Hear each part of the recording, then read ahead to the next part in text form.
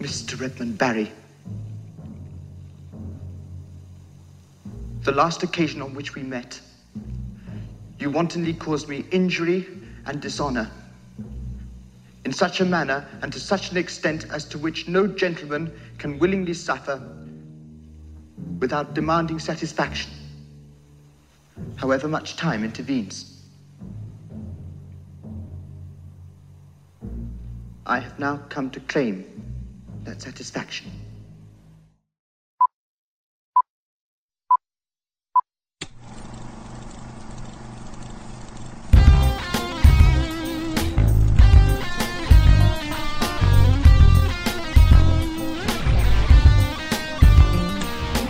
Chris Gauser here with Matt Howell. On this episode of The First Round, Matt and I are going to discuss the return of everyone's favorite Esther. It's Orphan, First Kill. In this prequel, Matt, to the cult classic, they take a pretty big swing. But does it connect? For a hit. It's a baseball metaphor. Mm-hmm. Then our Malick Marathon continues with its penultimate entry, Night of the Cups. Christian Bale stars as a lost man in search of himself. And apparently there's a raging hurricane around him at all times because Malick's camera is just never stands still. There's the life-bringing rundown of the big releases on physical media featuring your streaming and straight-to-DVD picks of the week. And then finally, Matt and I are going to close out the big show with another round of Call It. What's going to make the cut this time? We're going to have to listen on to find out. But let's start off the festivities with a clip from Orphan, First Kill. Hello there.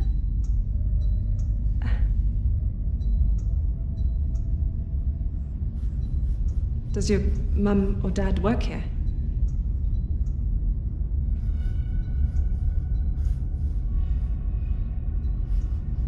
Can I see?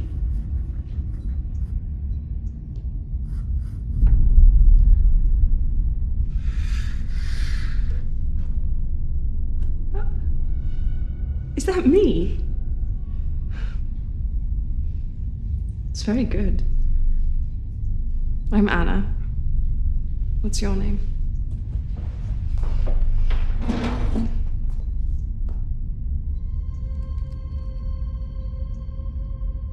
Lena. You didn't answer me before. Do your parents work here? Why would you think that? Because you're... And what? I'm what, Matt? What am I? You got something to say about my appearance?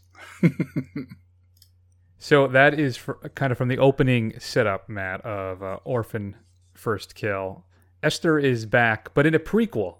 Mm. So what is this film all about? Esther, the titular orphan, who is actually an adult woman who never aged, or at least doesn't look like she's aged past 10 years old, escapes from the mental institution that she's been put into, and basically assumes the identity of a missing American girl that was lost in Moscow, apparently, and pretends that she is this long-lost girl, and she is brought back to the States, where some members of the family think that there may be something amiss. You know, I thought that she was just kidnapped from Connecticut and brought to Moscow. Was it that she was lost? You know what?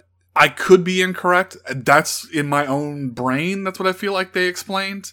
But I could be wrong. You know, it doesn't really even matter. It doesn't. Not at all. So, Matt, as I said, the film takes a big swing. Yeah. And I want us to avoid the spoilers on this. Okay. All right? So this would be like a 30-second review? Perhaps. But I think it's really integral to the success of the film. Right. And let me ask you, does the turn in this movie make up for the loss of the initial reveal that we had from the first Orphan film? I guess maybe I should backtrack. You've seen Orphan, the original, right? Mm-hmm. Yeah. Okay. Yeah. So when we get the big reveal in that film that Esther is actually this 30-year-old dwarfish woman. Right. That, I mean, it hit you, at least it did for me, you know, like a bag of hammers. I mean, it was really well done. I've said it many times that I love that first film. A big surprise. I think I bought it on DVD cold. It was a blind buy for me at Blockbuster when they still existed. Mm-hmm. And I watched and I was like, holy poo, this is awesome. So let me ask you, does the turn make up? Because we don't have kind of that, well, there's some similar kind of reveal, right? Yeah. But did it have the same pop as the first one? What'd you think of Orphan First Kill? So, I mean, first off, so I would like to point out that, in the first film, the lead actress is actually 10 years old. She is a child actor. So, of course, the reveal, that she's, 27 or 30 or whatever she is comes as like a gut punch because this person really is 10. Now the actress is like 25, 27. She's not really pulling it off. So it just takes a little bit of, she looks like a full-grown woman. That's just the way it is. I was watching this with Mrs. First Run 1A, and she's like, I'm not buying that at all. Like, she's like, I want that feedback given during your show that I was not buying that this was supposed to be a kid from the get-go. I feel like they do a good job with that. They didn't use any CGI to de-age her. Mm-hmm. They used makeup and kind of forced perspective, right, to make it look like she was a child. And I didn't really have an issue with it. And in a way, it kind of works in the film, how ridiculous and kind of over the top the movie is. Sure. It's not like Malignant crazy, right? But it's kind of like the kissing cousin for that kind of thing when it gets to its nuttiness. Sure. And I think it's all part of the charm of this film. So I found it, if we're going to quibble with things that are unrealistic in Orphan First Kill. I mean, I'm not quibbling. I just wanted to give the feedback as it was given, and I happen to agree with it. Mm-hmm. Obviously, before the success of that film rests on the fact that it's a child actor who does such a good job, and you could almost believe it's not a kid. Whereas this, it's very obviously a grown adult woman that they are using the Peter Jackson Lord of the Rings playbook on, making her look like she's 10 years old kind of thing. Be that as it may, Chris. I will say this. I was really not expecting the twist. I did not really see that coming, and I thought that was an interesting choice, and it definitely caught me off guard. But if I have one gripe with the film, is that it asks you to kind of sympathize with this murderer and kind of root for the murderer and make her sympathetic, which I think we talked about in some of our recent, that we appreciated that the murderer is the murderer and we're not supposed to sympathize with them. Whereas this almost is made like the hero. It was fine. And there's a lot that there is to like here, but it just doesn't have the punch that the first one does because it asks you to be like, she's bad, but these people are worse, so it's okay, kind of thing. So, I don't know. Yeah, I don't know. I think it gets close to having you root for her. It does. But I didn't really have an issue with it. I love how awesomely goofy at times this film is. I mean, for me, I found that turn to be kind of absolutely batshit, and I think it works much better than it has any right to do. It really does, and I think it really solidifies this film and justifies its existence. And it starts off, I think, as your typical competent kind of thriller film. And I'm watching this, Matt, and I'm like, all right, so I'm just going to get kind of a rehash of the first film. I'm like, all right, you know what? That's fine. I think Furman is great in this role. I enjoy her, especially like she said, she was, I think, actually 12 in the first film, 12 or 13. Okay. But if I'm getting just another chapter in the story of Esther, then fine. I'm cool with that, as long as it's well done. Sure. But it's more than that. And I think it is a great little, I know I try and stay away from this, but I think it's a nice little roller coaster ride-y kind of feel to it. And I enjoyed the fact that they did practical effects. They didn't try and CGI and de-age her too much. I mean, you look at some of the shortcomings like Scorsese's Irishman had in trying to de-age De Niro, especially. My favorite part about that, too, I actually started rewatching that while I was making dinner the other day. And De Niro is supposed to be, in his 30s or 40s or 30s, right, at one point? But he hobbles around like he's still a guy that's the 60s. Best part of The Irishman is when he is supposed to be like this badass and he's kicking some guy's ass out in the street and it looks like, somebody's 80-year-old grandfather who's like one wrong step away from breaking a hip kind of thing. Still. I don't know. It's good. I had a lot of fun with this, Matt, and maybe we'll have to go with CGI when we're on Orphan 12 and she's in her 50s. I don't know.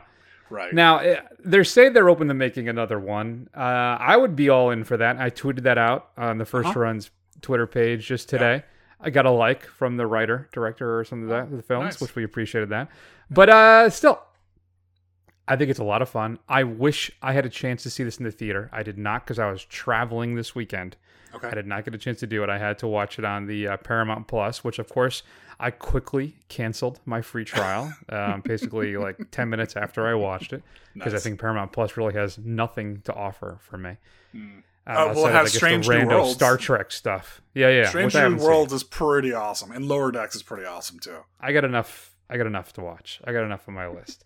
Maybe at some point I'll come back to it. Either way, what did you see this in the theaters, or did you Paramount Plus it? No. There's very few. Chris, I'm just going to lay this all out there now, folks, and for my esteemed co-host.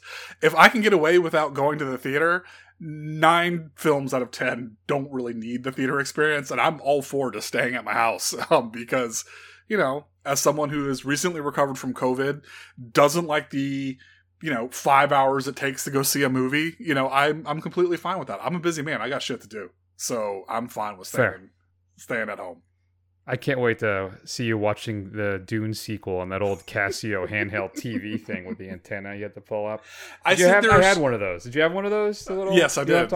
Yes, I do. I used to stay up and watch Freddy's Nightmares on that in my bed at night. Nice. There are some films I would go see. Dune or Top Gun Maverick. I think you obviously have to see that, but Orphan or Knight of Cups, let's just say it was out in the theaters, you wouldn't really miss much, if you didn't go see that in the theater.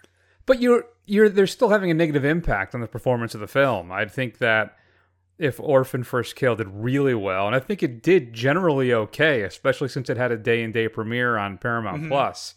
If those numbers had popped in a theater, I think we would have been talking about a maybe $15 million opening. It had a $3.5 million.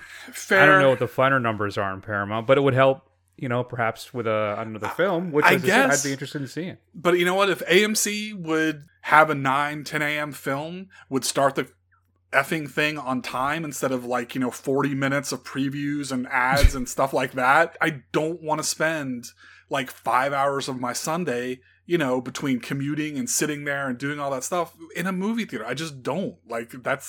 I appreciate that it hurts cinema, but they need to give a little bit in order to get me back in the theater, without complaint. Well, I think that's part of your charm, is listening to you complain about things. So fair. All right. Anything else you want to add about the old Orphan Part 2? It was nice to see Julia Stiles again. I mean, I haven't seen her in something in a while, and she did a game job on the mom. Quite good, considering. What are you giving Orphan First Kill, man? I'm gonna give it a B-. It's good. It doesn't hold up to the original, but it's a solid little B film. Yeah, I gave it a B+. Yeah. I give it a B+. I had a lot of fun with this thing. I think it's maybe I'm a little what's the word I'm looking for? Goddamn COVID. Cloudy head thing. Yeah, see, I didn't get biased, as the kids say, because I like the first one so much. Yeah, and you like this type of film, really. And I will say, I didn't get the COVID fog, but I have a persistent, itchy, dry cough, and it's driving me crazy. Yeah, no, that lasted for a little while for me, too. Good times. Not at all. If you had a chance to see Orphan First Kill, shoot us an email at feedback@thefirstrun.com. We'd love to hear your thoughts. Enjoyable stuff. As I said, it's currently in theaters, or you can stream it on Paramount Plus. Giddy up. Matt, coming up on physical media this upcoming Tuesday, August 30th. A little film coming out on UHD that is a bit of a cult classic as well. Not maybe terribly good, but has a kick-ass score and title theme, which is basically the only reason why I'm using it for this clip, because just to sneak in some of the man whenever I can.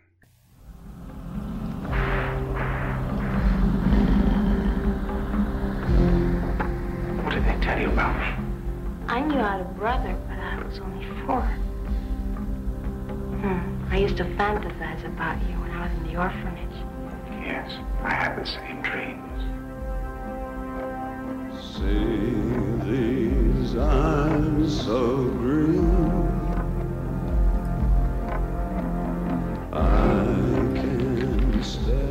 didn't think you were ready. But you are. I knew it when I saw you with him. Your whole body burns. I'm not like you! You tell yourself that it's love. But it isn't. It's blood. Death.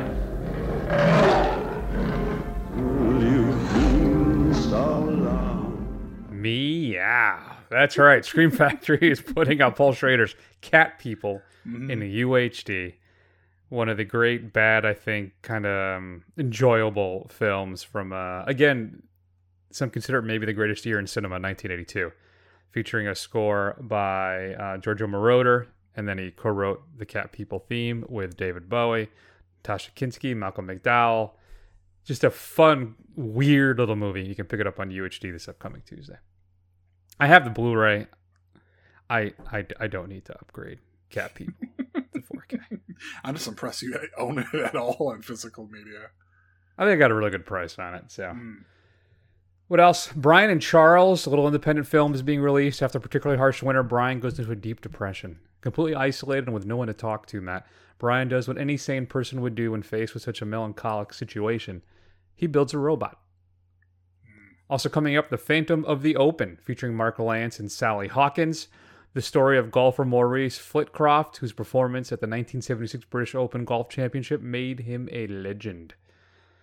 American Carnage. After a governor issues an executive order to arrest the children of undocumented immigrants, the newly detained youth are offered an opportunity to have their charges dropped by volunteering to provide care to the elderly. Olga, a 15-year-old Ukrainian gymnast exiled in Switzerland, who's working to secure a place at the country's national sports center. When the Euromaidan revolt breaks out in the country, anxieties rise as her family gets involved. A documentary, Gabby Giffords Won't Back Down, is being released. It's kind of the story of Gabby Giffords up to and including and then after her assassination attempt. On her, I should say. And then Facing Nolan. It's a documentary about Nolan Ryan. And getting a release on Blu-ray is the first season of 61st Street. I know we don't mention television shows, but I love Courtney B. Vance. And this is the new show starring him. He plays Moses Johnson, a promising black high school athlete who slipped up into the infamously corrupt Chicago criminal justice system. And Franklin Roberts takes on this case because he recognizes its potential to upend the entire Chicago judicial system. I think Vance is actually playing Franklin Roberts. I don't think he's the promising young athlete. Going out on a limb there. Mm-hmm. Criterion is putting out Fayadiyya. Ethiopian legend has it that Khat, a stimulant leaf, was found by Sufi imams in search of eternity. Inspired by the myth of Fayadiyya, I'm sure I'm massacring that. It's a spiritual journey into the highlands of Harar, immersed in the rituals of Khat, a leaf that Sufi Muslims chewed for religious meditations, in Ethiopia's most lucrative cash crop today. And branded digital master approved by the director Jessica Bashir. 3 short films by Bashir are included as well. He Who Dances on Wood, Heroin, and Hirat, all featuring an introduction by the director. Vinegar Syndrome's putting out Righting Wrongs. A lawyer angry at the way the law seems to protect the bad guys decides to take the law in his own hands when a key witness and his entire family are murdered. You have a 3 Blu-ray set. Includes 3 different unaltered original feature-length presentations of the film. The original Hong Kong cut, which is 96 minutes. The Cantonese, English, and Mandarin language tracks, along with newly translated Cantonese English subtitles. Also included is the extended and vastly different Mandarin language export cut that runs about 100 minutes. And then the newly translated Mandarin to English subtitles includes the English-friendly version, Above the Law, that runs at 92 minutes. The Best of Martial Arts Films, the 91-minute feature-length documentary, hosted by John Saxon, includes footage and interviews with Cynthia Rothrock, Yuen Bao, Karen Shepard, Jackie Chan, Kareem Abdul-Jabbar, Bruce Lee, and more. Also includes a brand new audio commentary track featuring Cynthia Rothrock. Really, just a ton of new stuff on this set, as well as a 40-page book with essays from various critics and authors. Vinegar Syndrome is putting out Shriek of the Mutilated. Anthropology students searching for the Yeti on a deserted island are terrorized by the beast as he kills members of the party one by one. Brand new 4K restoration on that one, the new audio commentary, and some new interviews. Has there been like a weird run on like Yeti/Bigfoot movies lately, or is that just me? I feel like we've had like one a week for like a month now. I didn't notice it, but now that you mention it, I think you may be right. I don't know. Maybe it's the monster du jour. Could be. Good times. Everybody loves a good Yeti movie. Though I don't know if I've ever really seen one. Have I seen a good Bigfoot Yeti movie? I don't think I have. We'll have to rectify that. So anyway, what else we got with Matt coming out? Cyber Vengeance. Brand new 4K restoration of that in the year 2005, which I'm assuming at one point was in the future. The prison system has been completely privatized, and cyber prisons have become the new means for housing the guilty. Featuring Robert Davi and J. Gregory Smith. Roller Babies or Mount of Venus in the future, Matt. Oh, this one's right up your alley. Sex will be illegal, but there will be roller babies. In a dystopian world where sex has been deemed a punishable offense to reduce the population, the only form of carnal release can be experienced through explicit action on TV. With an oversaturation of hardcore programming, Sherman Frobish's network is taking a dive until he devises an ingenious plan to regain viewership. Roller Babies. I don't know what that means, and I'm terrified to find out. 2K restoration on that one, brand new from the original camera negative. A pair of Bridget LaHaye films is being released, I believe on UHD too, from Severin, The Female Executioner, and Faceless, both getting put out. Severin's also putting out All About Evil. This is featuring Natasha Lyonne, who plays Deborah Tennis, who inherits her father's beloved but failing old movie theater. In order to save the family business, she discovers her inner serial killer and a legion of rabid gore fans. I watched a trailer for this. It looks pretty low budget, but kind of fun. Includes on a commentary with the writer-director and making a featurette and more. Forgotten Jolly 5 is being released as a set. This includes a white dress from Marley, Tropic of Cancer, and 9 guests for a crime, all getting 4K restorations. Vinegar Syndrome is also putting out Hot Snake, Guns, and Guts. It's a pair of spaghetti westerns. Both get 4K restorations. And then they're also putting out The Birds 2, Land's End, with a brand new 2K restoration of that one. And of course, it's that time of the month. Vinegar Syndrome reveals all of their new partner labels. Here we go. Culture Shock releasing Police's Raw Nerve. What else? Partner label Fun City Editions is putting out Heartbreakers. Kavi is doing a 4K restoration of Sampo. This is that classic Mystery Science Theater episode, The Day the Earth Froze, I think it's known as. Okay. That they're doing with Partner Circle. That is a pretty good one. That's one of the better, I think, in the Mike era. The Sampo, The Day the World or Earth Froze or something like that, whatever it's called. Altered Innocence is putting out Jack Be Nimble. Canadian International Pictures is doing Don't Let the Angels Fall. Yellow Veil is putting out Lux Eterna. Factory 25 is going to do The Oregonian. And then Agfa is doing Satan's Children. Saturn's Core is putting out Ravage. Connie is putting out Tremble All You Want. And then Big World Pictures is putting out Victoria. And the Utopia Distribution is putting out We're All Going to the World's Fair. You can go to Vinegar Syndrome's site for more details. Obviously, it's mostly just a lot of old school, very low budget action thriller type stuff. So you can check those all out as well. Arrow's putting out Running Out of Time collection. Expert hostage negotiator Hao Sang-sung, played by Lau Ching-wang of Black Mask and Mad Detective fame, is drawn into a psychological game of cat and mouse when a criminal mastermind with weeks to live decides to take on the entire Hong Kong police force.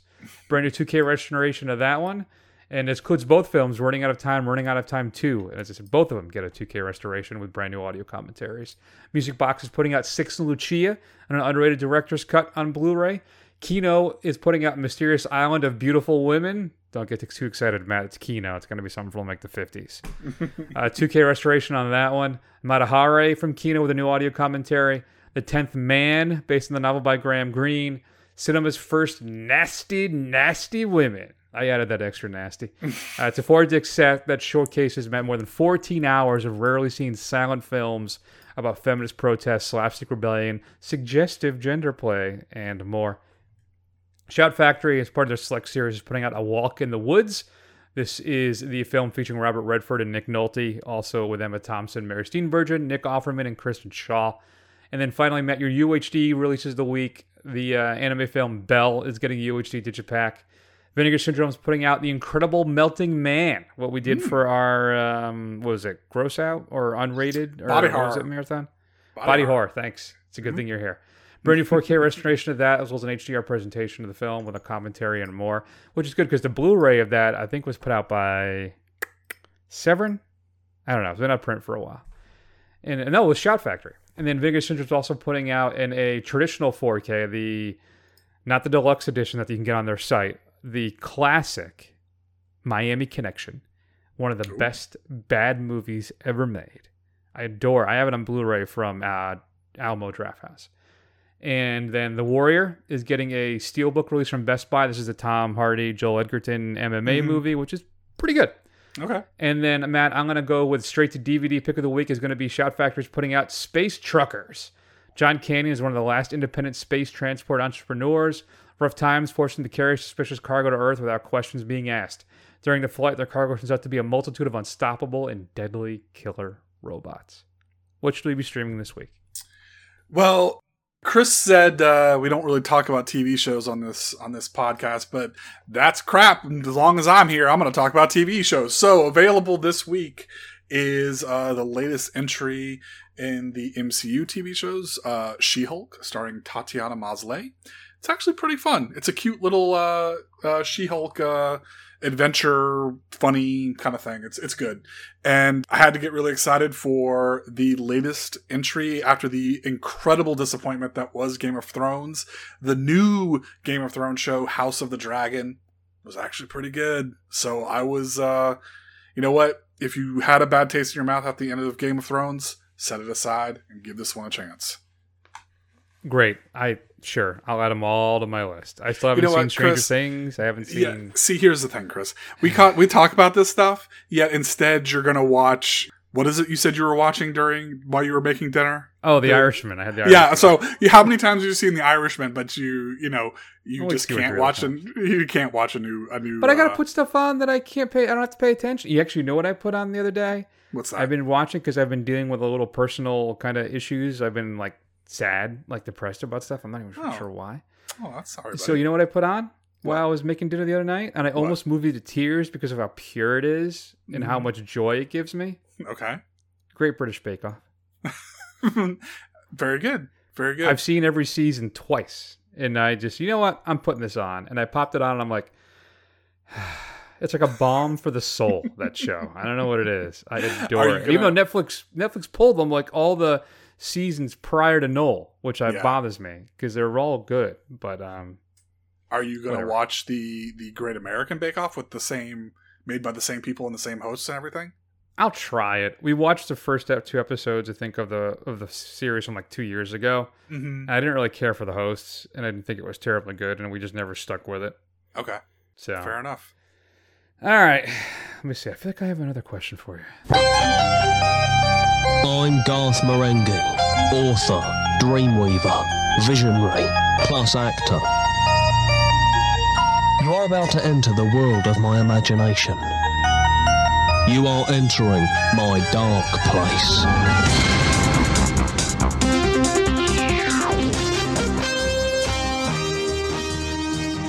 All right, Matt. We discussed it last week. I had pointed out that Garth Marenghi was on Amazon Prime. You were going to watch the first episode and report back to us.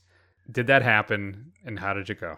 Yeah, it did happen. I did watch the very first episode. I really enjoyed it. I'm looking forward to watching the rest of it. Mm-hmm. I don't know if it's for everybody. I think it has to be of a certain nerd caliber as like us are. But you know what? I think everybody should give it a shot just to see if maybe you are even deep down the kind of nerd that we are. But it's a really funny show. I enjoyed it quite a bit. Good. That scene when the cat gets thrown out into the hallway in the very beginning. And yeah. Richard Ayoade in that, when he plays his Dean Lerner character, is one of my I think one of my all time favorite comedic characters. It's just even in Garth, just so funny. Oh, I'm glad you enjoyed it. This is what I'll do. I'll watch. After this show. I haven't watched one since it was my daughter's birthday, so we left town.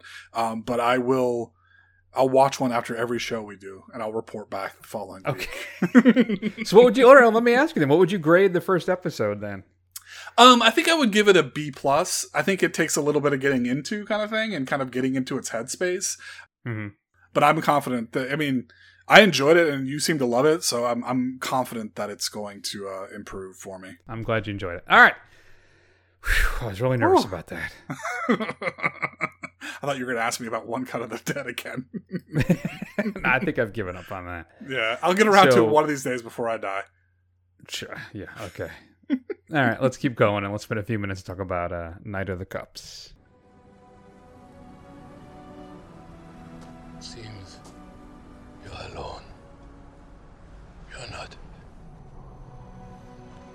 even now, is taking your hand and guiding you by a way you cannot see. If you are unhappy, you shouldn't take it as a mark of God's disfavor. Just the contrary. It might be the very sign he loves you. He shows his love, not by helping you avoid suffering, by sending you suffering, by keeping you there. To suffer binds you to something higher than yourself, higher than your own will, takes you from the world to find what lies beyond it. So, Matt, that actually was the last role for Armin Mueller-Stahl, who plays Father Zeitlinger. He's the priest in Night of the Cups. The 2000 and, 16 was its wide release film from Terrence Malick, featuring Christian Bale as Rick. He's a screenwriter in California, and he's very successful, but he's lost, right? He feels kind of empty. He's experienced a horrible tragedy. His brother has died, and he basically is adrift now, trying to figure himself out and his life. And the film is framed, Matt, in 8 chapters based on a tarot deck. So we have the Moon, the Hanged Man, the Hermit, Judgment, the Tower, the High Priestess, Death, and Freedom. And they're all represented by different people, mostly women, but different people in his life. And well, as I said in the opening, Matt, Malick, I think this is one of his, for me, maybe his most experimental film that I've seen. His camera, as I said in the opening, is never stationary, I think, for more than 4 or 5 seconds at one point, and only happens a couple times. He is moving and sweeping around our actors at all times. What I love when I'm doing some research about this, that he wrote the script. He wrote this. Malick wrote it, but he never gave Bale the pages. He gave them to everybody else. Okay. And then he would receive pages of like internal and verbal monologues and stuff for each shooting day. Okay. And then he would be asked to kind of improvise with the people around him. So like Bale supposedly said it when he was making the movie. He's like, I'm not even sure what this movie's about and what it's going to be when it's all said and done. And then he would do, I guess what it says here, he used a process called torpedoing, where a character is thrown into a scene without the other actors' advanced knowledge, forcing them all to improvise together. And it's a really interesting film. Once I kind of figured out what was happening, in that we are not seeing a linear narrative, that we are seeing different things. We are seeing Rick's thoughts, his memories, his dreams, right? Some of the stuff that happens to him is real and it's all happens to him. But other stuff, I think, is all just kind of his mood and his, just kind of projections of his experiences and his feelings. And Matt, I felt like I was swept up in a river that I had no control of, that was, just had sweeping me away through the course of this film. And I was really just absolutely blown away by this experience. What about you? I'm wondering I'm thinking it did not have the same emotional impact on you that it did me.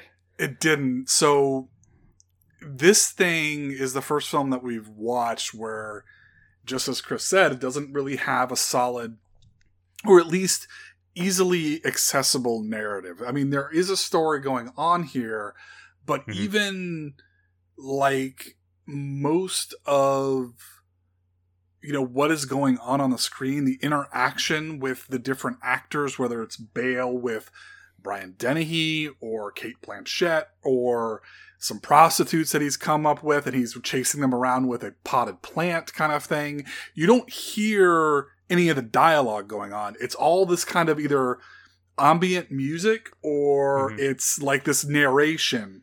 And it's almost like it gives it this air of almost like to me, it almost seemed like the incoherent flashes of like a dying man kind of seeing things in his life, right? And he's kind of putting in like this kind of overall soundtrack of whatever they are, of whoever's speaking, and the events as they're being presented on the screen, you're only getting maybe like 10% of the dialogue, right? And you're kind of, and it's just out of reach and you can't hear it. And I found it a very disorienting experience. I think it's something to behold. And I think it's basically, for me, the way to approach this is almost like you're watching a series of like visual lyric poems that are being put up on screen. And each one of them doesn't really have anything to do necessarily. There's not really any connective tissue, right? And for all the other Malick films that I've seen, all the ones for this marathon and the ones I've seen before, there is a coherent narrative. Now, obviously, there's a lot of other things kind of around it and kind of what his things that he wants to show. But this one, I found it very hard to... I found it was... I appreciated the craft and I appreciated what he was doing. And I was, entranced by what he was doing on screen. But at the end... when it was finished, I was like, I don't know how I feel about that. Like, it feels like it's something that you could take pieces of and say, that's brilliant, but then you could take the scene right before it or after it and be like, that's just weird and doesn't work for me, kind of thing. I don't know. I think there's something there, but I don't think it's 100% successful. Not for me. I was almost moved to tears multiple times watching this film, just by the sheer artistry of it. And I'll talk about this because I think it's important for people to get behavioral health assistance. I was talking about this. One of the things my therapist always asks me at the end of our sessions, he asked me for a movie recommendation. But I was talking about this film and how it really impacted me. And I'm going through Rick's story and what happens. And then it hit me. What's the big triggering event in his life that has caused him to spiral this way? It's the death of his brother. Right. And I have personally a lot of probably stuff that I have not worked out internally with the passing of my brother. Sure. And it is... And then when I had that moment of revelation too, I don't know why it didn't occur to me at the time while I'm watching the film, but it clearly was working on me inside. And I think maybe it was being masked by the sheer artistry and the beauty of this film. Matt, there's one scene where I almost flat out lost it. We have Frida Pinto underneath these docks in Los Angeles. And then Malick's camera just sweeps past her into the ocean with the docks. It's beautiful. It is stunning. The whole film has like moments, and now they're not all like that, but how he's able to turn all these little places in LA or in California or something. I think he's maybe in Arizona or New Mexico. I don't know. Either way, a lot of these, sometimes you would think maybe mundane locations.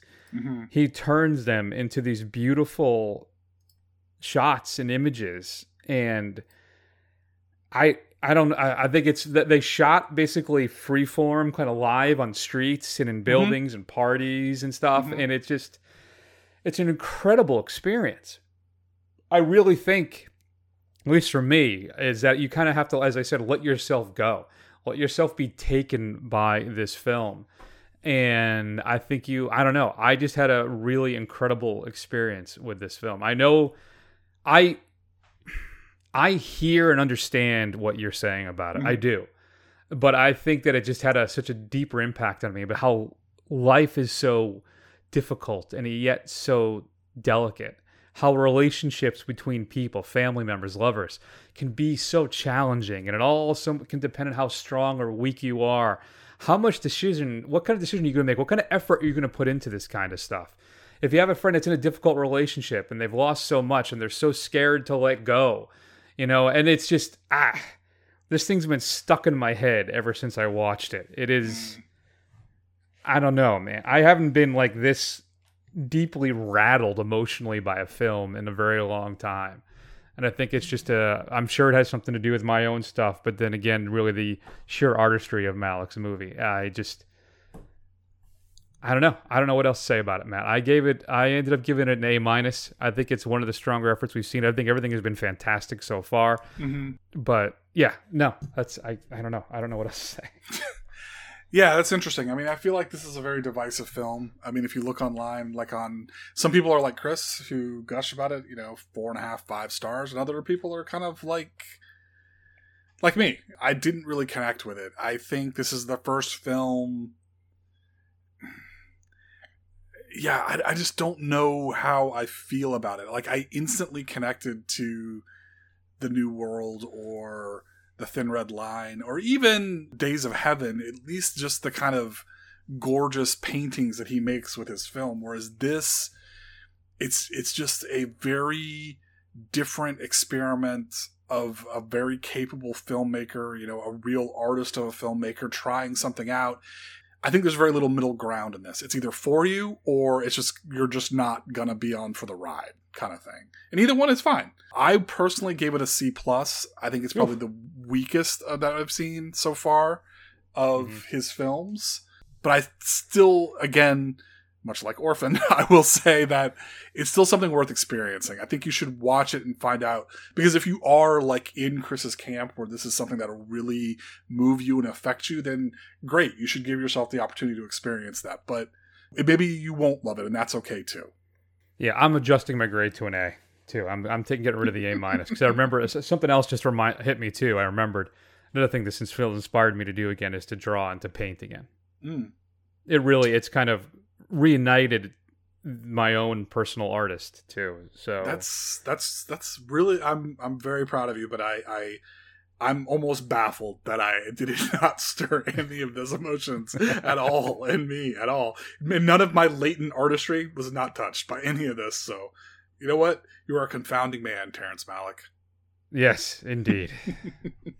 Indeed. Wow. Okay. If you had a chance to see Night of the Cups, shoot us an email at feedback@thefirstrun.com. I think you have to rent it online. Maybe you can stream and pay for it. I just bought the Blu-ray. Yeah, I believe it's actually available on quite a few services. So it's on Peacock, which is where I watched it. It's on things like Pluto and some of those, and Tubi and stuff like that. Obviously, you'll have to deal with commercials to an extent, but it is available out there on a lot of different services if you want to watch it. Good, thank you. Yeah, I got it for $10 on Blu-ray. Oh, so nice. I wanted to have a physical copy of it because I've loved all the films we've watched so far. Mm-hmm. And I thought, too, it was kind of hard to find a physical media. I think I mentioned this last week. Like, some people on eBay are selling it for like $35, $40. Right. So I'm thinking it's a little scarce. So I wanted to grab it while I could. Though Very hopefully good. maybe there'll be a Criterion release at some point. I don't know. Who knows? Anyway, if you had a chance to see Night of the Cups, email feedback@thefirstrun.com. All right, Matt. I'm going to try and loosen up now. Try and shake out all these emotions here. And let's spend or some people say, let's spend a couple minutes and have a little fun with a game called Call It? Okay, we'll play Call It. Quick announcement for two of Greendale's finest. Payday is postponed until next week, so this is my freestyle rap apology. Well, I'm a peanut bar, and I'm here to say your checks will arrive on another day. Another day, another dime, another rhyme, another dollar. Another stuffed shirt with another white collar. Criminals, Wall Street, taking the pie, and all the black man gets is a plate of white lies. Prisons recruiting them, police bees shooting them, rap artists looting them, labels all diluting them. Barack Obama is scared of me, cause I don't swallow knowledge and I spit it for free. Let me clear my throat. Ha ha ha! I don't know what that was, I don't know what that was.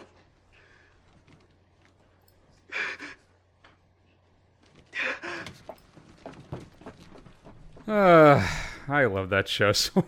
I really need to. So that's what I should do is rewatch Community all the way through.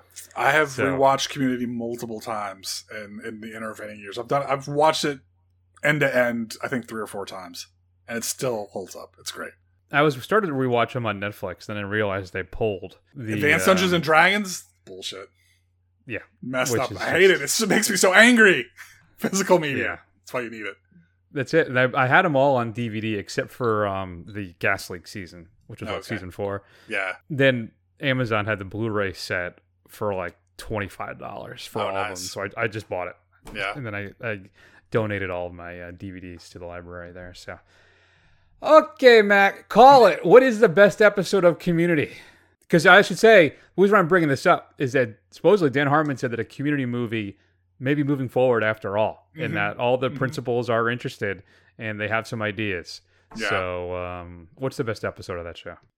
Well, I I think I'm gonna have to say it's the first Dungeons and Dragons episode. It's completely in my wheelhouse. I really love it. There's a lot of strong contenders, but honestly, that episode is just chef's kiss. So good, especially for someone who's into the hobby like I am. Yeah, no, that one is pretty much made for you, right? Mm-hmm. I think my one, it's kind of the layup too. It's the lazy one, which is Remedial Chaos Theory. Mm-hmm. Where they show all the different versions of events that could have happened, right? So one where it's the meme GIF one when Troy comes in with the pizzas and everything's like on fire and everybody's going crazy. Yeah. It's that episode. So that episode is so brilliant. The whole show is brilliant. Like the paintball episodes are so good. Yes. So yeah, I really need to start rewatching that show again. I love it so much. You know what? If you look at any internet comment section, especially ones on politics, and somebody quotes, "This is the darkest timeline," that is from the episode that Chris is talking about right here. That's it. It's infiltrated you know what's everywhere. funny too? When I was pulling clips for this, I had like 8 community clips, and I couldn't decide which one to use. So I ended up going with a little Dean Pelton there. So, all right, what do you got, Matt? All right, so HBO Max continues its doing whatever the hell it is doing, and it's announced that Evil Dead Rise is being moved off of the streaming service, and it's going to get a theatrical release. At the same time, we heard that the Hellraiser reboot is also going to get a day and date on Hulu. So, call it Evil Dead Rise or the Hellraiser reboot, which has Clive Barker as a producer. Ooh, they had I was going to try and do the Robbie Coltrane GoldenEye. They have a female M now. They have Pinhead is going to be a lady. It is. Yeah, no, yes, no, maybe so. I'm going to say between the two series, Evil Dead has brought me much more joy. So I'm much more interested in thinking the Evil Dead film. I like the first 2 Hellraiser movies, and they're 2 of the most disturbing films I've seen. Mm-hmm. I tend to watch at least one every Halloween. I think I'm due for Hellraiser 2 this year. But, though I haven't watched any of the Hellraiser movies outside of the third one. What's the one where they're in the apartment, right, in New York City or something like that? The art gallery? They all merged. I think that is the third one. I think it is, but they're bad. They're bad, folks. I haven't seen that one, too, since I think USA Saturday Nightmares. I think that's how long ago I think I saw that. I'm not sure if that timeline fits. It's been a long time. I'll just say that. Yeah. But... yeah, I would have to say I'm more excited for Evil Dead than I am Hellraiser, though I will watch both. What about you? Yeah, so I'm not a super fan of Evil Dead, like a lot of people in the kind of nerd circles that I run in are really super fans of Evil Dead. I much prefer the Hellraiser series, or at least I enjoy the concept of Hellraiser a lot better, although Evil Dead... overall, the quality is much higher. The Ash versus the Evil Dead show I thought was quite good for most of its run. But I think I really need to see this new Hellraiser, so I'm going to go with Hellraiser between the two, yeah. I think there's a lot of good Evil Dead out there. There's the remake, there's the show. Like, if you were doing the Call It game where you had to jettison one or the other, I think there's enough quality Evil Dead out there that we could lose that in favor of maybe getting at least something quality for Hellraiser. Interesting. They're saying in future projects, you wouldn't... what if you could only have one at all, period? Like one that would never existed. If one would never existed? Man, I really love that first one. That first Hellraiser, so I guess I would have to go with Hellraiser. Even though all the rest of the Evil Dead is still much better on the whole. Yeah, I would have to go quality and quantity over quality for the Hellraiser films, but yeah, fair. All right, good times, Matt. All right, I know I'm really messing with the structure of Call It this week, but I'm gonna keep doing it. Matt, tier these '80s action stars. Call it. All right, I want you from order from worst to best. Are you ready? Okay. Yeah. Van Damme, Seagal, Norris, Sly, and Arnold. Okay, so Arnold's first. That's easy. Norris is last because. Oh, really? Yeah. Seagal is after Norris because he has the beauty that is Out for Justice, and that is an incredible pulp film that we could watch. Van Damme has the 1-2 punch of Bloodsport and Kickboxer, so I gotta go with those over Steven Seagal and Chuck Norris. If for no other reason that weird little dance he does in the Thai nightclub or bar or whatever. Mm-hmm. And then I guess Stallone. I mean, I think Stallone and Arnold have to be 1 and 2, but Arnold's by far number 1. I mean, he's the only one who's in consistently good movies throughout the entirety of the 80s. That's very true. Yeah, mine would probably mirror yours pretty much. I think Norris would be last. I'd go back and forth on Seagal and Van Damme, because I also like Time Cop and all its cheesy sci-fi actionness. Mm-hmm. But outside of that, that's the only ones I'm not sure on is Van Damme or Seagal. I think I would have given it. I would put Van Damme after Seagal, so Seagal would be 3 for me on that list because, like you said, the strength of his Bronx, New York. Mm-hmm.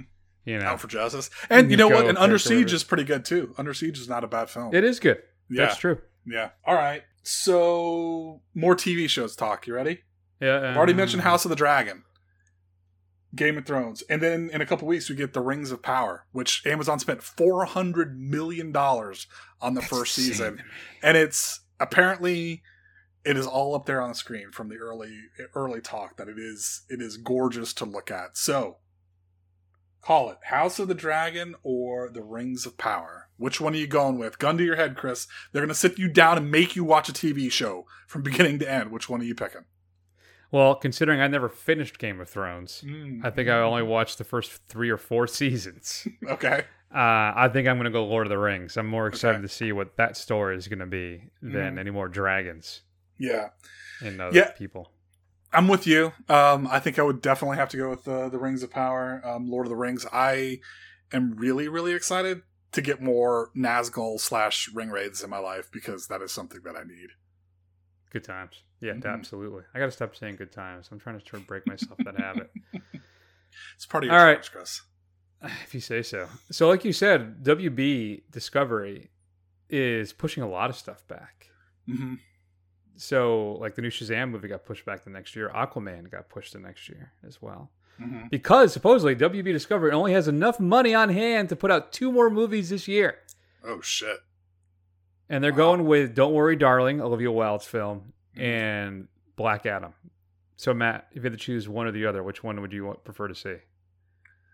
Oh, wow. I got to say, because the Olivia Wilde film, the trailers look interesting, Twilight Zone-y to me, and Chris Pine looks like a ton of fun in that film. Yeah, we're both fans of Florence Pugh. Yeah, so I'm intrigued by that film. Though I love me some Dr. Fate, but I don't know, something about The Rock in that movie is just it's setting off my spidey sense to mix my comic companies there. You know, I'm not sure about which way I would really go with those. How do you feel about it? If you had asked me before I saw the trailer for Black Adam, I would have said Black Adam. But now that I've seen it, I'm not 100% confident that it's gonna be as good as I hope it is. So yeah, I think I'm gonna have to go with Olivia Wilde's film because I am strangely intrigued with Florence Pugh, Chris Pine, hell, even Harry Styles seems like he's putting in a competent workman-like performance. So I'm interested to see it. You should go on the Twitters after the recording of the show because a clip dropped today from that film with him and Pugh, and supposedly I haven't watched it yet, but it's getting lots of razzes, lots of thumbs down, as the kids say. Yeah, okay, I guess he's having an aggressive conversation with her, and he's supposedly not very good. So we'll have to see. I would probably still go Black Adam because it's got Hawkman, it's got Dr. Fate, right? And I need 12-year-old Chris needs to see those on the big screen. Yeah, Dr. Fate. I'm excited to see Dr. Fate. That's Brosnan, right? Is that Pierce Brosnan? Yep. Okay. Yeah, I'm not. It's sad to say I'm not super excited to see Dwayne Johnson's version of Black Adam. I'm more excited to see Pierce Brosnan's version of Dr. Fate in this film. All right, so my last one, Chris. Halloween Ends. In the movie theater or at your home, considering what we got from Halloween Kills. Hey, I liked Halloween Kills. You thought it was okay too, it was, right? Yeah. It was. It's not as bad as everybody makes it out to be, but it's not as good as the first one. Nah. So I'm going to the theater for that. I'm a theater guy. You're asking the wrong guy, Matt. If I have a choice between theater or home, I'm going to the theater. I still want that experience. I don't care if it's Cars 2 or if it's Halloween Kills, I'm going to go to the theater. Are you? I think there's been a couple movies that you were thankful that you could see it at home. Maybe afterwards, but my preference is always still to go to the theater. It absolutely is. All right. You know what? I'm on the toss. I'm like Nicole Kidman. I'm Nicole Kidman. The magic comes alive for me. AMC makes the movies better, except they don't mask their screens. In fact, I watched a movie this week that had a tear in the screen that I hadn't been to that particular theater in over a year, and the tear was there last time as well. So that upsets me a little bit. I was actually AMC Plainville. I took my nephews to go see Thor: Love and Thunder because I was in town. Yeah. And let me tell you, plays pretty good second time around. Does it? I'm looking forward to watching it on Disney Plus. Yeah. Yeah. Side note, folks, if you haven't seen the recut of House of Gucci inserted into that Nicole Kidman, it is fantastic. That's really good, yeah. It is. Honestly, right now, Chris, you've kind of guilted me into it. You've shamed me. Right now, I intend to see Halloween Ends in the theater, but I reserve the right to change my mind by the time we get there. Fine. Do what you gotta do. Are you gonna rewatch them all? I may watch. Honestly, maybe I'll go. I'll do it. I'll go Halloween Kills, and then Halloween Ends. Yeah, sure. Why not? Yeah, maybe I will. You know what I just got too for other stuff that I'm working on? I picked up the UHD of Halloween, the original. Nice. Because they did do a new scan, a 4K scan in 2020. Supposedly, it's supposed to be the best it's ever looked. It's got a Dolby Atmos track, though. How big a deal is that Atmos track going to be on a Halloween movie, which I think was recorded originally in mono, right? Likely stereo, but not still. Yeah. And there's a cool thing about this set, Matt, too, is it has the original color timing and Blu-ray, as well as the TV version is included on this, which has some extra scenes. You know what else I have, too? Did I ever tell you about that I have Halloween the Sandman cut on Blu-ray? No. It's a fan edit where they combined Halloween and Halloween 2 into one movie. Oh. And with some also added scenes from the TV version. So it's all one movie. I bought it, but it's pretty cool. Actually, it's kind of fun. It's long, right? Because you're watching the two movies, but it's a little over 3 hours, I think. But it's a fun experience to watch the whole thing kind of play all the way through. Those fan edits are fun. I did end up watching that Maple Films fan edit of The Hobbit, where they basically try and get it as close to the book as possible. It's a much better film. Interesting. All right, do I have one more for you? I feel like I do. I have one, sort of. All right. Okay. I know how much you love musicals. Let's close it out on this. Mm-hmm. Grease or Rocky Horror? I dislike them both, if I'm being quite honest with you. I do not like them. I do not like them, Sam. I do not. Although I have to say, I'm going to have to say that I hate Grease more. And especially a lot of its creepy undertones and stuff in some of those songs. So I'm going to go with Rocky Horror Picture Show. Because we're talking about chicks creaming their jeans. That's a problem for you? Or putting up fights. Things like that, Sure. I would probably go Rocky Horror in the end, too. The first song I ever learned to sing as a kid was Damn It, Janet, much to the chagrin of my grandmother. But, there's a lot of stuff I enjoy about Rocky Horror. Though, man, some of those songs in Grease are so damn good. In the end, though, I think I got to go Rocky Horror. Pains me. That's a tough call for me because I love them both so much. Because one of my first crushes, too, was Pinky, in Grease. So Interesting choice. I always like the artsy girls, Yeah, there you go. All right, folks. One more, Matt. Let's close it out. Iron Sheik gives us our last call it. He asks Matt, which movie is better, Aquaman 2 or Hulk Hogan Go Fuck Yourself Forever 4? Hulk Hogan Go Fuck Yourself Forever 4. Sounds good to me. Mm-hmm. Do you follow the Iron Sheik on Twitter? No, I don't. You may want to do that. Okay, basically, it's just him insulting people every single tweet. It's very nice. It's quite amusing. All right, good times. What are your decisions? What are you going to make the call on? Just an email at feedback@thefirstrun.com. Matt, what are we going to be seeing next week? We're going to be watching 3,000 Years of Longing, and we will wrap up our Malick marathon with a bit of a tear with Voyage of Time. Documentaries, Matt. You love a documentary. We haven't done one in a long time. So. Yeah. Mm-hmm. That'll be good. So, all right. In the meantime, you can check us out on Instagram, Facebook, Twitter, YouTube. Do a search for The First Run. Scroll.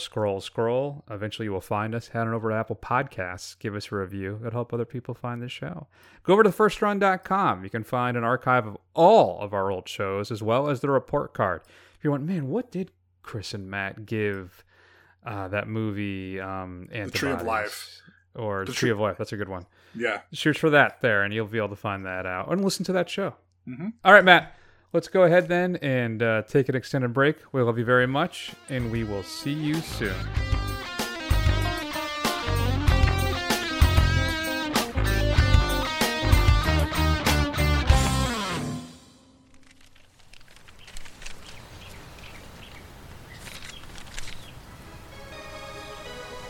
Father! My father! I found my father! Oh my God! Roger! What you say? Hey, my father! Just look at it! Look at it! Okay.